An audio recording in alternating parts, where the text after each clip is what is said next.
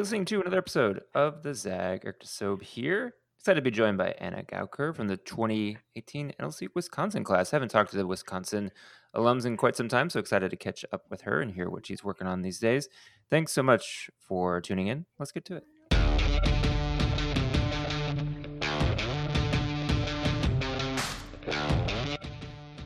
All right, Anna, we were talking a little bit about our respective weather before we started recording. I'm out here in Los Angeles and it's sunny, and you were singing the praises of some nice days over the weekend out in Wisconsin. How long have you been out in that state?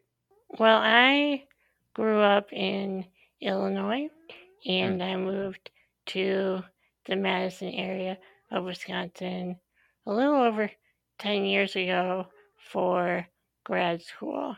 I attended UW for my master's. And in terms of your interest in NLC, did you know much about it before you applied? Did a friend tell you? How did it come to be that you were a 2018 fellow? No, I wasn't super familiar with NLC until my friend Rachel, who tends to be the one to encourage me to do a lot of the things that I do. She sent me some information about it because I'm someone who's always coming up with ideas of things I want to create and make a reality. And I uh, grew up part of the social services system, living with a physical disability. I've seen a lot of problems that I think need solutions and need them now. And she felt like NLC would be a good place for me to connect with people and kind of make some things happen. Yeah, and I'm always curious talking to folks who do advocacy work like you do. Do you describe yourself as a writer, an author, an activist when people ask you what you do for a living? How do you tend to describe that? I got my master's in rehabilitation psychology, so it's similar to social work, but it's essentially a counseling degree that focuses on assisting people with disabilities, navigating challenges, and moving forward with their personal and professional goals. So a lot of my career has been in job development for people with disabilities, and that's essentially what I've done up to now. Yeah, and then one of the things that caught my eye too, I know you had some experience with politics, running for office, those kind of things. Tell us a little bit more about that experience. Yeah, I ran for local office in 2018, so it was actually happening as I was going through the NLC Oh, interesting. fellowship, Yeah. which apparently is unusual. I didn't really realize that until I was in that moment, but yeah, it was definitely a learning experience and I really enjoyed kind of mingling around a little more than I normally do and meeting with my neighbors and talking to them about the issues that they are facing in their lives. I don't know that I'll run for office again, but we'll see what the future holds. Yeah. And so was the position like a city council position, or was it something else? What kind of things were you trying to get elected to? County board. County board. Yeah. Yeah. And Yeah.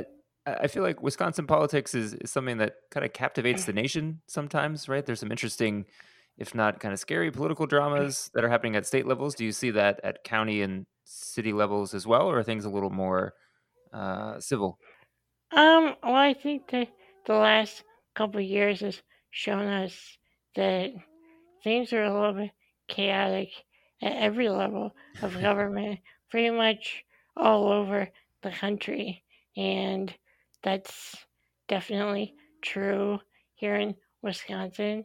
And we like to make sure that we get attention for better or for worse for different things. But I think that when I was running, it wasn't like uncivil. Um, but I think that the last couple of years, things have gotten more intense. And I don't know, I think that it was such a good experience for me to, like I said, meet with people and talk with people. But I also felt like once you get into politics, people, the public, kind of see you as one thing. They Mm, see you as an issue or part of a political party, and they have a hard time just pausing to listen to what you have to say before they jump to a conclusion. mm. So, because I had Democrat next to my name, I think people automatically loved me or didn't like me and just kind of shut me out. And I think that growing up with a physical disability, I've put a lot of effort into helping and allowing people to see me as fully human. And I felt like being in politics, it was even harder for people to actually see me as a full human being and listen to what I have to say rather than just jumping to a conclusion. So that was kind of a interesting thing I wasn't expecting. Yeah, that's well said. When we come back with Anna, we'll talk a little bit more about her advocacy work on disability rights and other work that she's doing. Thanks so much for tuning in to this episode of the ZAG. We'll be right back.